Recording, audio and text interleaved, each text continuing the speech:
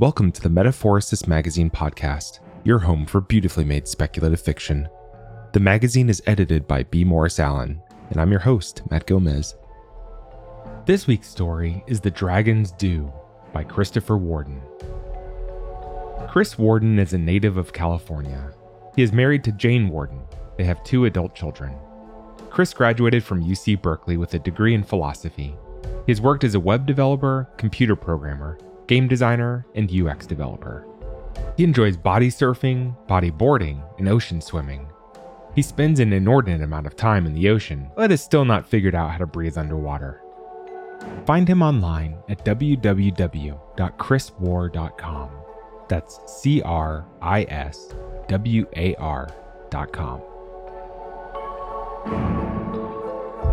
Let's jump in.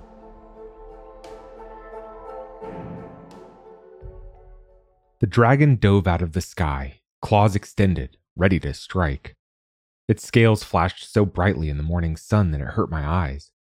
As it landed, claws still out, jaws agape, I wondered if it might grab me. Pinned by its claws, its fangs would rip me in two with ease.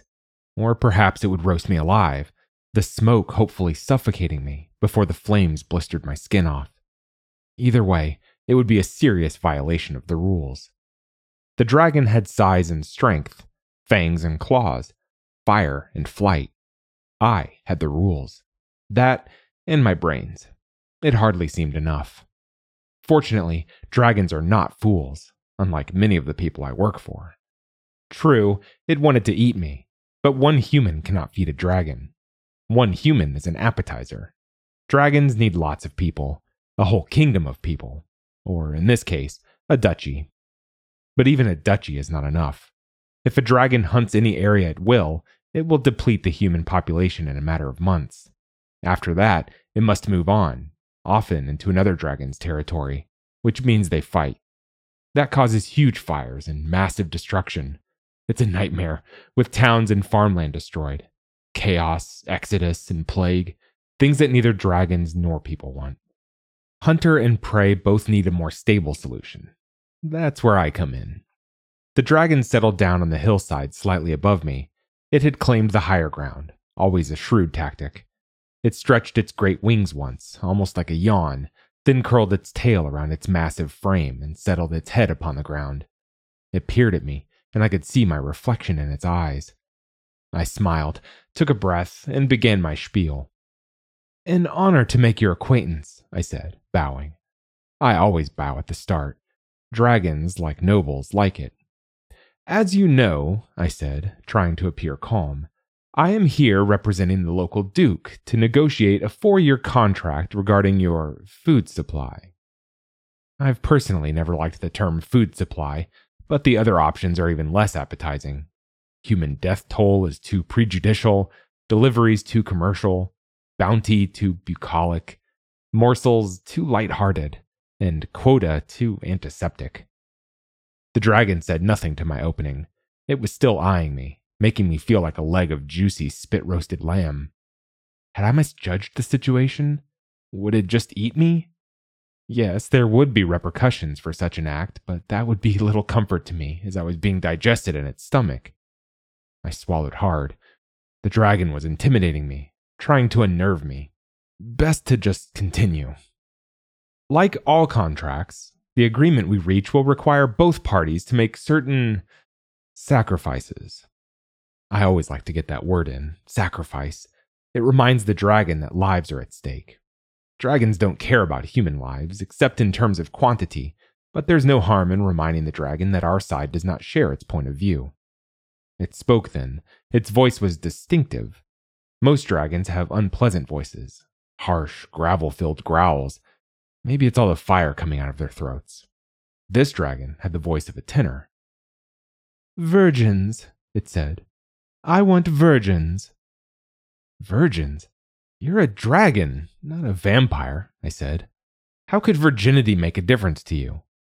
"Sex makes human flesh taste sour," it said in its beautiful voice. It almost sounded like a castrato. I wondered if it had something to do with its request, but I wasn't about to ask. Never piss off the dragon is the first unwritten rule of my guild. Then it dawned on me. It didn't want virgins, it wanted young people, tender and succulent like veal. But it knew that that would look bad, would cause an uproar, hence the virgin request. Because for some insane reason, that was actually more palatable. I almost smiled, but I didn't want to tip my hand. You know, I said in an innocent tone, there's a convent nearby. Lots of nuns. I'm sure they are all virgins, probably eager to be martyrs. I can arrange for a good number of them to come to you. The dragon growled at that, and I allowed myself a smile at the growl. We both knew that most of the nuns were crones, not the tender meat it was hoping for. And so it was struck by its own lance, or perhaps burned by its own breath. More importantly, it was something I could leverage. The dragon glowered at me for a bit, then hissed out 2 words. No nuns. Well, I said, if you insist on excluding nuns, it means the total number of victims will have to go down. Fair's fair, I said. I think it almost sighed then. How much? It asked. And so we began to haggle over the nun exclusion. The negotiations had begun. An hour later, I had scored my first victory and saved a dozen lives, which not only felt good, but also netted me as many gold coins. That's how I make money. Every life I save garners me a coin. The guild determines each territory's projected human dragon consumption cost, and the assigned negotiator tries to beat that estimate. I know it sounds cold-blooded, but in my line of work, you have to be willing to sell lives to save lives. It's like being a general who needs to take a hill.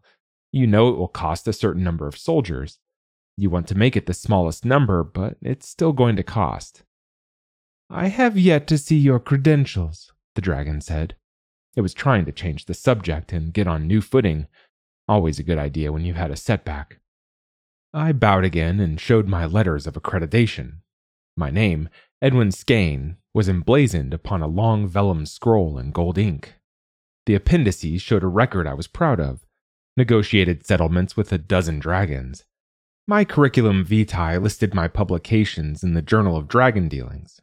I wondered if this dragon had, perhaps in preparation, read any of my writings. Though the guild frowned upon it, it was well known that dragons read the journal. Some were so bold as to subscribe. The negotiations with this dragon, who is named Bloodwind, yes, they always have names like that, were grueling. Throughout, its belly rumbled louder and louder. Near the end, it was like a kettle drum beating a march. That was good. It made Bloodwind eager to conclude the deal. It made me fairly eager also. We had left the hillside and were working in its lair, a many-chambered cave it called Dire Skull. And yes, they always name their lairs like that too. After 3 weeks of haggling, we were ready to lock it up. 1,800 souls, many taken from local orphanages, to be delivered monthly over 4 years. The orphanage was a brilliant stroke on my part. Young people no one minded parting with. Their inclusion let me shave almost 500 lives off the deal. I told myself that many of those orphans would have died anyway. The fate of orphans in our modern age is, at best, perilous. At least this way, their deaths would save lives. A rationalization, I suppose, but in my line of work, there's a lot of that. As I tallied the final numbers, I realized this negotiation was a great success. Of course, I would get no thanks. When a general wins a battle, he's praised. In my case, I'd be called ghoul, parasite, leech, traitor. Not to my face, but behind my back. I would be lumped with the dragon as another monster. It doesn't bother me. Like the dragon, I've grown a tough hide. I'm used to the looks of anger and resentment when I ride into a town. I'm used to eating alone and being served at the back of a hall. I knew what the locals thought about my kind. But I also knew that this deal was saving lives. In terms of the greater good, this was an excellent arrangement. Between the nuns and the orphans, Nerbleville was getting off light. So I was pleased, even proud of this contract. Then disaster showed up. Disaster was 6'10", clad in heavy armor, sitting on the biggest horse imaginable. Disaster was named Sir Granger Goodwin of the Strong Arm. He was blond and blue-eyed and handsome, and he was here to slay the dragon. Just one look at him, and I knew that half the duchy would think he could do it too. I was sitting outside at a tavern, alone as usual, enjoying a well-earned celebratory ale when the knight rode in. He went straight to the town square, followed by his squire, a skinny kid on a mule. Sir Goodwin stood up in his stirrups and made him look like a giant. The squire pulled out a bugle and blew it until a crowd had formed. "People of Nurble," Sir Goodwin shouted, "I have come to deliver you from evil. I have come to slay the dragon." He swung up his lance. I smiled at that. The symbolism was too much. "My lance will pierce the dragon's heart. My aim will be guided by God. All I ask in return are your prayers. Strengthened by your faith, I cannot fail." He was either a terrific liar, a lunatic, or both. As the crowd grew thicker, Goodwin's description of the slaying of Bloodwind grew more and more ludicrous. I grew more and more nervous. Fortunately, Duke Nurble arrived. I was relieved to see that Nurble also looked nervous. Nurble was a pragmatic politician. He'd gained his title not by war, but by deft scheming, buying land and shaving coins. He was of the breed of nobility who lived by trade, not sword. Nurble's father had been a pig farmer. The Duke was so modern as to be proud of his father's lowly past. A sow decorated his coat of arms. Goodwin, on the other hand, was clearly from an ancient line of warriors. Despite their differences, the two nobles, astride their horses, leaned towards each other and began to quietly murmur to one another. After a brief exchange, Sir Goodwin turned back to the crowd. "People of Nurble, I go now to take counsel with your duke. Soon the dragon shall be destroyed. Soon we shall all be rejoicing. Have faith." Then the whole lot of them, knight, duke, squire, and guards, rode off to the castle. I followed. I was on foot, so getting to the duke's castle took me much longer. Don't imagine some gray fortress when I say castle. The duke had built a chateau. On arrival, I was taken to the duke's library, a sad collection of worm-eaten books. It had only 3 pristine sections, one on pig farming, one on pastry making, and the third, hidden by a false shelf, was made up of cheap erotica, mixed with well-thumbed manuals on poisons and soporifics. I'd heard rumors of local maidens disappearing, only to reappear days later with no memory of what had happened to them. The peasants said it was vampires. My contacts in the Undead Umbrage Union had assured me Nurbleville was vampire-free. Here was the actual answer. Despite my regular dealings with the horrors of my trade, I shuddered. To help take my mind off the matter and help pass the time, I took out one of the pig books. I did not have to wait long. The Duke came in both smiling and sweating. He looked like a combination of the types of books he kept, a pig eating an eclair stuffed with a filling of hidden toxic obscenity. "Good news," he said with an enthusiasm that might have been directed at a piglet about to be slaughtered, a cream puff devoured, or a maiden. Well, you get the idea. "What news, my lord?" I said in as neutral a tone as I could muster. "Sir Goodwin will slay the dragon in the morning." I nearly laughed, but instead coughed hard. Never piss off the nobles is the second rule of my guild. I stood up and bowed. I had to be careful here. As with dragons, noblemen must be dealt with gingerly. The two have much in common: power, irritability, not to mention terrible breath. This was certainly the case with Duke Nurble, especially the breath. "In that case, my services are no longer required," I said. The Duke looked surprised. "Sir Goodwin thought you might object," he said. "Object? What would be the point? I will, however, leave your duchy immediately." "But you'll miss the victory feast," the Duke said. "Victory feast?" I asked. "Yes," he said. "I am told dragon meat is a fine repast, wonderful in meat pies." I wanted to point out that the business at hand was less like baking pastries and more like making sausage, but I doubted he would get my point. No one actually knows what dragon tastes like, my lord, I said. No one has ever slain a dragon.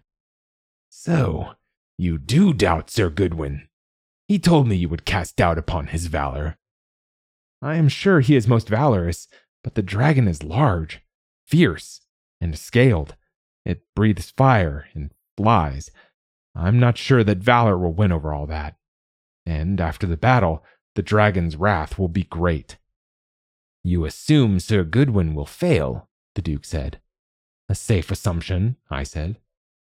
It was Sir Goodwin who defeated that giant to the north, the Duke said. This took me aback a bit. I had heard through my friends in the Behemoth Bargainer's Brotherhood that the giant of Bungbol had been slain. So it had been Sir Goodwin who'd literally killed Robert Rednose's negotiations. Was it possible, I wondered? A giant, while formidable, is no dragon, I said. Sir Goodwin has slain a dragon, the Duke said triumphantly. Well, he claims he has. My guild keeps close ties regarding all draconic matters. The consequences of such a deed would have reverberated throughout the kingdom. It did not happen in the kingdom, a new voice interjected. Hunched in the doorway, looking more giant than ever, was Sir Goodwin. He strode in, his spurs chinking, and threw a gauntlet down on the table. For a moment, I thought he was challenging me to a duel, but then I looked more closely at the gauntlet. It was greenish and scaled. Dragon skin. To my credit, I did not gasp. I was on a crusade in the east when I came upon the beast, Sir Goodwin said. His face lost all expression, his voice distant and hushed as if he were telling a holy parable, though one involving massive bloodshed. Go on, the Duke said. Tell him. The knight nodded. He needed no encouragement. To be fair, Sir Goodwin said, it was old even for a dragon. So perhaps not as formidable as the beast I will slay tomorrow, but it was a dragon. I rode away at first, then spun and charged. Before it could react, I struck. My lance found its heart. No doubt God was with me that day. I skinned it and made these gloves and a gambeson for myself and my steed. They resist all fire. The flames of dragons cannot touch me. Tell him about the blood, the Duke blurted. Sir Goodwin smiled. After I slew the dragon, I cut out its heart and drank its lifeblood. Since then, I have been blessed with remarkable strength of limb. The Duke tittered. Nurble was like a love-smitten maiden, or a bully's toady. The Duke pulled out a piece of twisted metal from his purse and threw it down next to the gauntlet. It was, or rather had been, a horseshoe. It was now nearly straight. Sir Goodwin picked it up and twisted it back into a U shape. It was like watching a child bend a green willow reed. The Duke clapped his hands in delight. My blood ran cold. It was worse than I had thought. Sir Goodwin wasn't just some oversized lunatic. He was the authentic item, an actual slayer of dragons, a figure from legend, a hero. There is nothing, and I mean nothing, more dangerous than a hero. They bring ruin and disaster. There are whole guild treatises written about how to deal with heroes, all of them useless. I had been fearful before.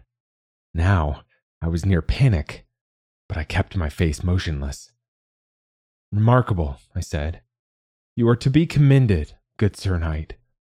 Sir Goodwin beamed. I go now to pray in the Duke's chapel. I will keep vigil there and take midnight mass. On the morrow, with my soul refreshed, I will kill the dragon.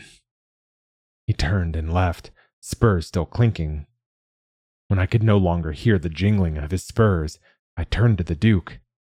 Before I could speak, the Duke cut me off. I will not hear any attacks against that man, he said. I paused. I couldn't stop Sir Goodwin by myself. Dragons I could handle, but a hero? I would need help. I would need the Duke. I smiled and again bowed. Well, I had best be on my way then. I need to be far away from here, I said. You still think he will lose? The Duke exclaimed. No, he will win, but it doesn't matter. It will not be safe here, I said. But once the dragon is dead, all will be safe. Do you recall a certain peasant uprising in Marco? I asked.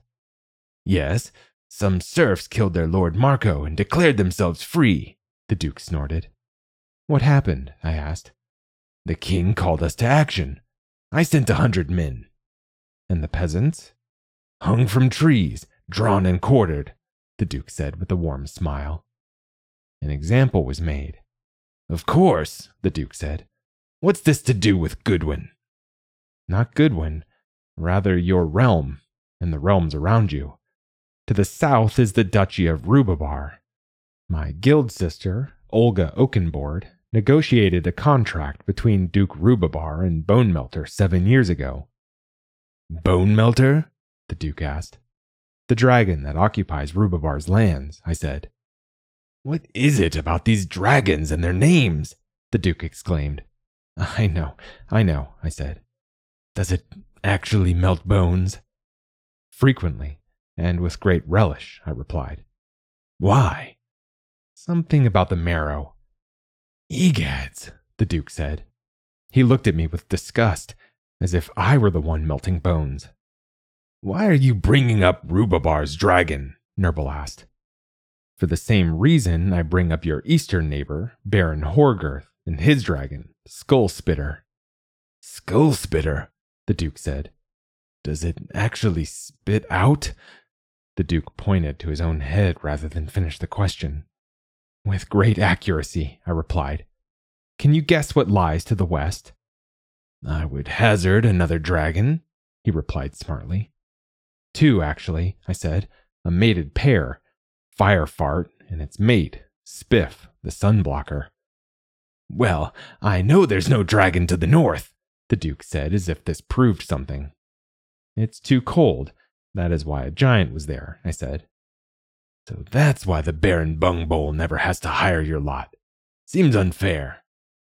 Indeed, he is blessed, I said, not bothering to point out that the Baron could barely grow enough crops to feed himself or his people, let alone giants. Why are you telling me about all these other dragons? They are not my concern. Bloodwind is the problem. They are not your concern now, I said. But what happens when these other dragons learn that Bloodwind's been killed?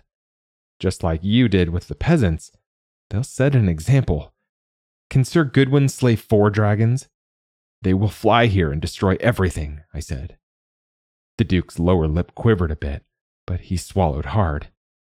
Nonsense, he said. You talk as if they were men. They are beasts. Beasts who can negotiate a contract, sign one with a tail dipped in ink, tally peasants delivered, read a manifest. Beasts with long, long memories.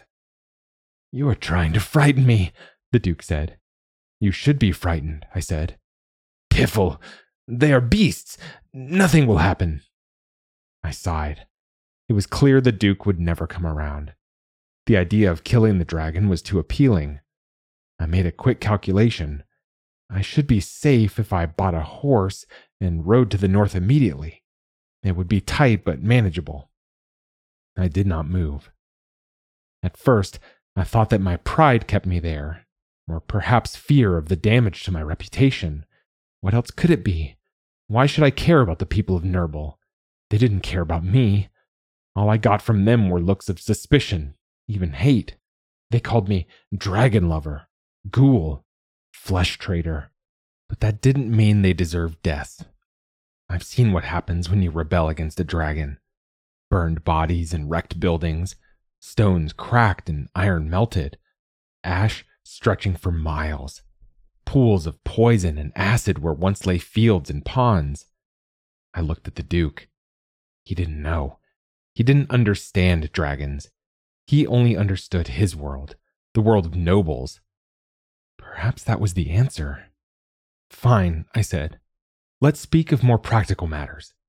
How was Sir Goodwin rewarded for slaying that giant? Betrothed to the Bungbole's daughter, the Duke replied. Isn't there a rivalry between you and Bungbol? A dispute over farmland? What of it? The Duke asked. Why would the future son-in-law of your rival aid you? He seeks glory, the Duke said. Indeed, after he slays the dragon, your peasants will cheer him. How do you feel about the next Baron of Bungbol being idolized by your subjects? I asked. Finally, the Duke looked afraid. You think Sir Goodwin plans to overthrow me? He asked. Sir Goodwin is a genuinely noble soul, but his future father-in-law, the good Baron, you know him well. What kind of man is he? I knew the answer. A treacherous bastard, just like Nurbal. The Duke sank into his chair. He resembled a deflated pig bladder. I am lost, he said. I smiled. We must stop Goodwin, I said. How? The Duke asked. Poison? I asked. The Duke's eye glanced toward the hidden bookshelf. Such an act would be ignoble, the Duke said softly. Agreed, I said. And with that dragon blood in him, he might resist the poison. Besides, he is fasting. The only medium would be the holy wine he takes at Mass. To poison sacramental wine would be a grave sin, the Duke said. His tone was more thoughtful than shocked. An unthinkable act, I replied. I looked down at the table where the glove still rested. I picked up the glove and waved it triumphantly. I have the answer, I said. What? The glove? Can we use it against Goodwin somehow? The Duke asked. He snatched the glove from me and began examining it. You misunderstand. I can show the glove to the dragon, explain the danger. If the dragon knows beforehand that the knight is fireproof and preternaturally strong, it can fight him on its own terms. Fly up and drop boulders on him or something. True, Goodwin will die, but at least he'll die a hero's death, and my warning will allow me to ask for a further reduction in our offering. And you will reap even more gold, the Duke said, giving me a speculative look. I'm willing to refund the addition to you, I said. The Duke looked skeptical. A dragon negotiator willing to take a cut in commission? It's unheard of, the Duke said. Like everyone, the Duke assumed I was only in it for the money. Never mind the burned bodies and wrecked towers that would come if we didn't stop the night. No one ever understands until it's too late. Consider it a further incentive. I prefer to continue dealing with you rather than Baron Bungbol, I lied. He's a northern bumpkin. You are sophisticated. Besides, after this, I'll have such a good rapport with Bloodwind that future dealings will be much easier, far more lucrative. I'm willing to set aside profit today for greater profit tomorrow. The Duke smiled at the explanation. With an overly formal gesture, as if he were bestowing a medal, he handed the glove back to me. Go and keep an eye on the knight, I said. Keep him occupied in prayer, and I will go to the dragon. Duke Nurbal sighed. Well, I suppose we have no choice. Such a shame, the Duke said, shaking his head. A ruler must make difficult choices, I said. You must protect yourself and your kingdom above all else. It's for the greater good, for your subjects and heirs. Yes, I must think of my heirs, the Duke answered. Again, his tone was thoughtful, which should have alerted me. Sighing one last time, he heaved himself up and departed.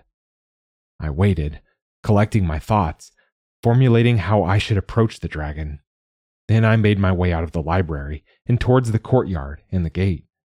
It was evening. The castle walls cast long shadows. In the shadows, I saw movement. Lank, helmeted figures were following me. I picked up my pace.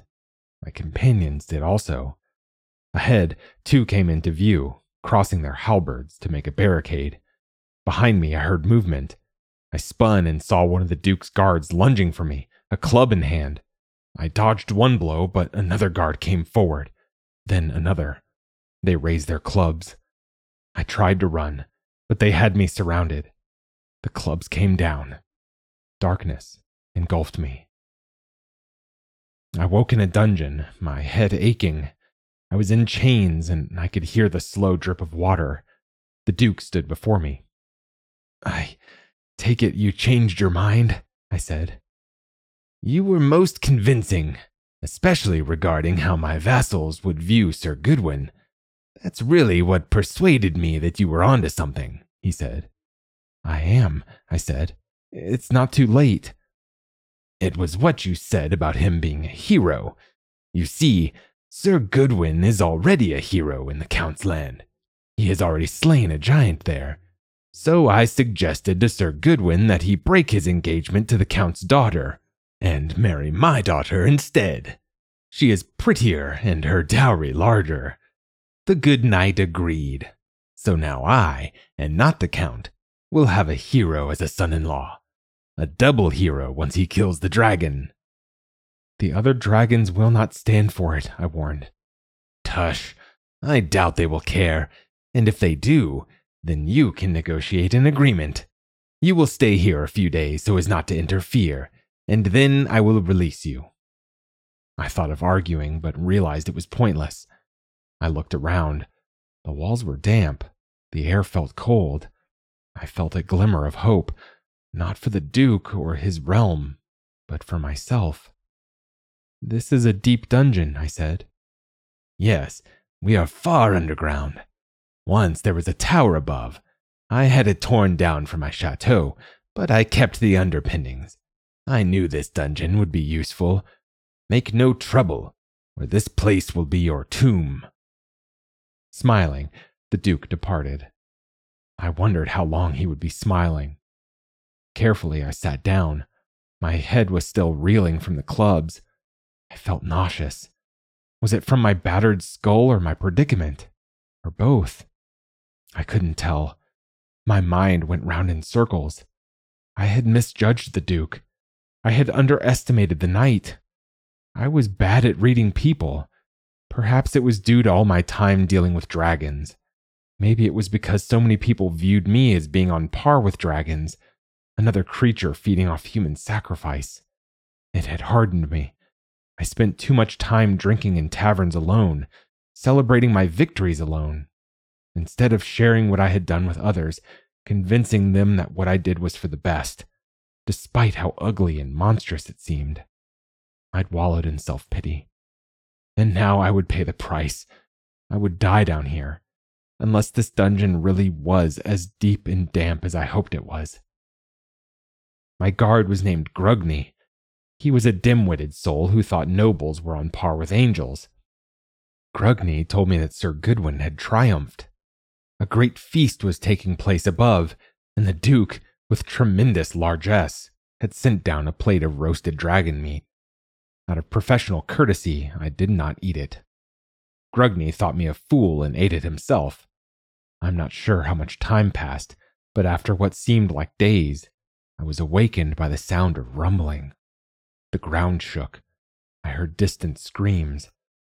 I knew that above me a great fire raged. Fortunately, the air down here was clean. Smoke rises, and I was underground. Eventually, Grugny came to my cell. His face was covered in tear-stained soot. "Dragons!" he cried. "The sky is full of dragons!" "Perhaps the Duke should send Sir Goodwin out," I said. "Goodwin is dead. They picked him up and dropped him from up high. Everything's on fire. You must come. You must stop them." I shook my head. There is no stopping them. Do you want to live, Grugny? "Yes, save me," Grugny cried. Finally, someone had said something sensible. "Open the door," I said. He did so. "Unchain me," I said. He did so. "Are there stores down here? Water and food?" I asked. "Yes." "Then we will wait it out," I said. Grugny stared at me in horror, but a look of resignation came to his face. He nodded in agreement and sat down on the floor in a hunch, hiding his face. Over the next 2 days, we heard many screams, explosions, and roars. They must have been very loud to reach down here. It was rough on poor Grugney. He cowered in a corner of the cell, crying for much of the time. I tried to shut the sound out. I spent as much time as I could recalling all the details I knew about the 4 dragons above. Skull Spitter would be playfully spitting heads at various targets. Bone Melter would be eating hot marrow. And Firefart? Well, he had that name for a reason.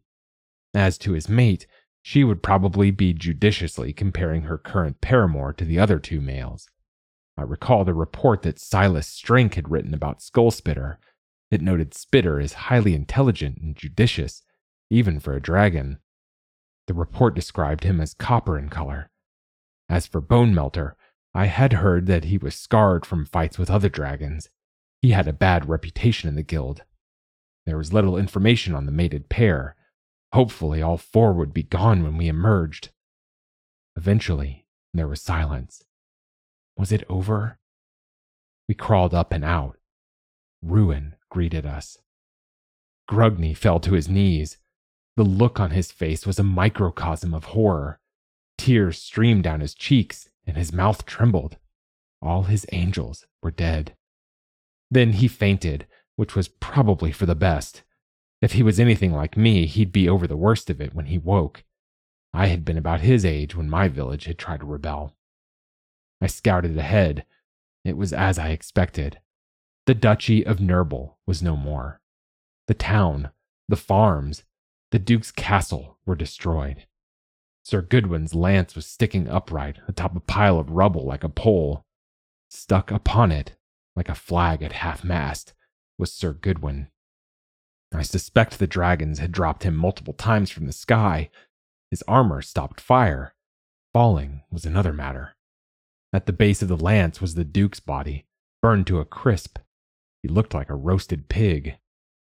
All around, I heard moans and cries. It was difficult to tell where the sounds came from until one realized they were coming from everywhere. Above, the sun was obscured, the sky full of smoke. I stumbled forward, making my way to a tall, smoke-obscured tower that was somehow still standing. Then, the tower moved. A low, rumbling noise, like a huge Catherine wheel being turned on chains, echoed around me. Wings emerged from the side of the tower, and I realized that the dragons had not left. An immense, fanged face, eyes shining with cunning and confidence, emerged from the smoke. To my left, I heard the padding of enormous feet. Another head appeared, peering down at me with dispassionate contempt. To my right, 2 more heads, necks tenderly intertwined, growled both amorously and hungrily. Like the Duke's lands, I was surrounded by dragons. The one ahead stared at me for a moment more, then began to open its mouth. I nearly froze, but willed myself to move. I bowed as best I could, flourishing my hands in supplication. "It is an honor to meet you, O illustrious spitter of skulls," I said, keeping my voice calm. Inwardly, I prayed that the report I had read on Skull Spitter's coloration was accurate. The dragon ahead, copper in color, paused in mid-breath, then cocked its head to one side. "Guild?" it growled. "Yes, I am Edwin of the Negotiators Guild, at your service." "I would think that a member of the guild would know better than to have allowed this," the dragon said. It was Skull Spitter. "Rest assured, I tried to prevent it. I was locked in the dungeon below this former keep by its owner." I pointed to the roasted pig. "The Duke would not listen to reason. He was going to have me executed for attempting to warn Bloodwind." "For that, your death will be swift," Skull Spitter said. I wanted to run. I wanted to scream. I even wanted to fight. How, I don't know, but I knew none of that would save me. I had to think, and think quickly. "Thank you," I said, bowing again. "I, of course, understand. It is a shame that the guild will not. They will view all of you with great distrust when they hear of this tragic incident. The circumstance will look most suspect. It appears you decided to carve up Bloodwind's territory for yourselves." "Nonsense," Skullspitter said. "Of course," I replied quickly. "But consider how ludicrous it will seem that a knight slew a dragon. No one will believe that a man," I pointed to Sir Goodwin's half-mast corpse, "slew the great Bloodwind." This gave Skullspitter pause. "It's stalling," the one to my right said. "Kill it and be done with it." As a trusted guild member, I could write a report explaining what happened. It would only be circulated among the upper leadership. This could all be kept quiet, something we all want. No one wants more incidents like this. To my left, Firefart spoke. "Aren't you that Edwin who wrote that piece on dragon counting systems in the Quarterly?" "I am, O great scaled one," I said. "I quite liked that," the dragon said. "I've always thought the draconic use of base 8 rather than 10 to be superior," I said. "Of course, after all..." 8 is a power of 2, I interjected hastily. "Exactly," Firefart said, nodding. Dragons love maths. They love gold and eating people more, but mathematics is a close third. "You should do a study on egg combinatorics," Firefart said speculatively. "I am planning one, actually," I lied. "Should I survive?" Ahead of me, Skullspitter's head lowered and came close to me. "Now I remember you. You negotiated a contract for my niece a few years ago.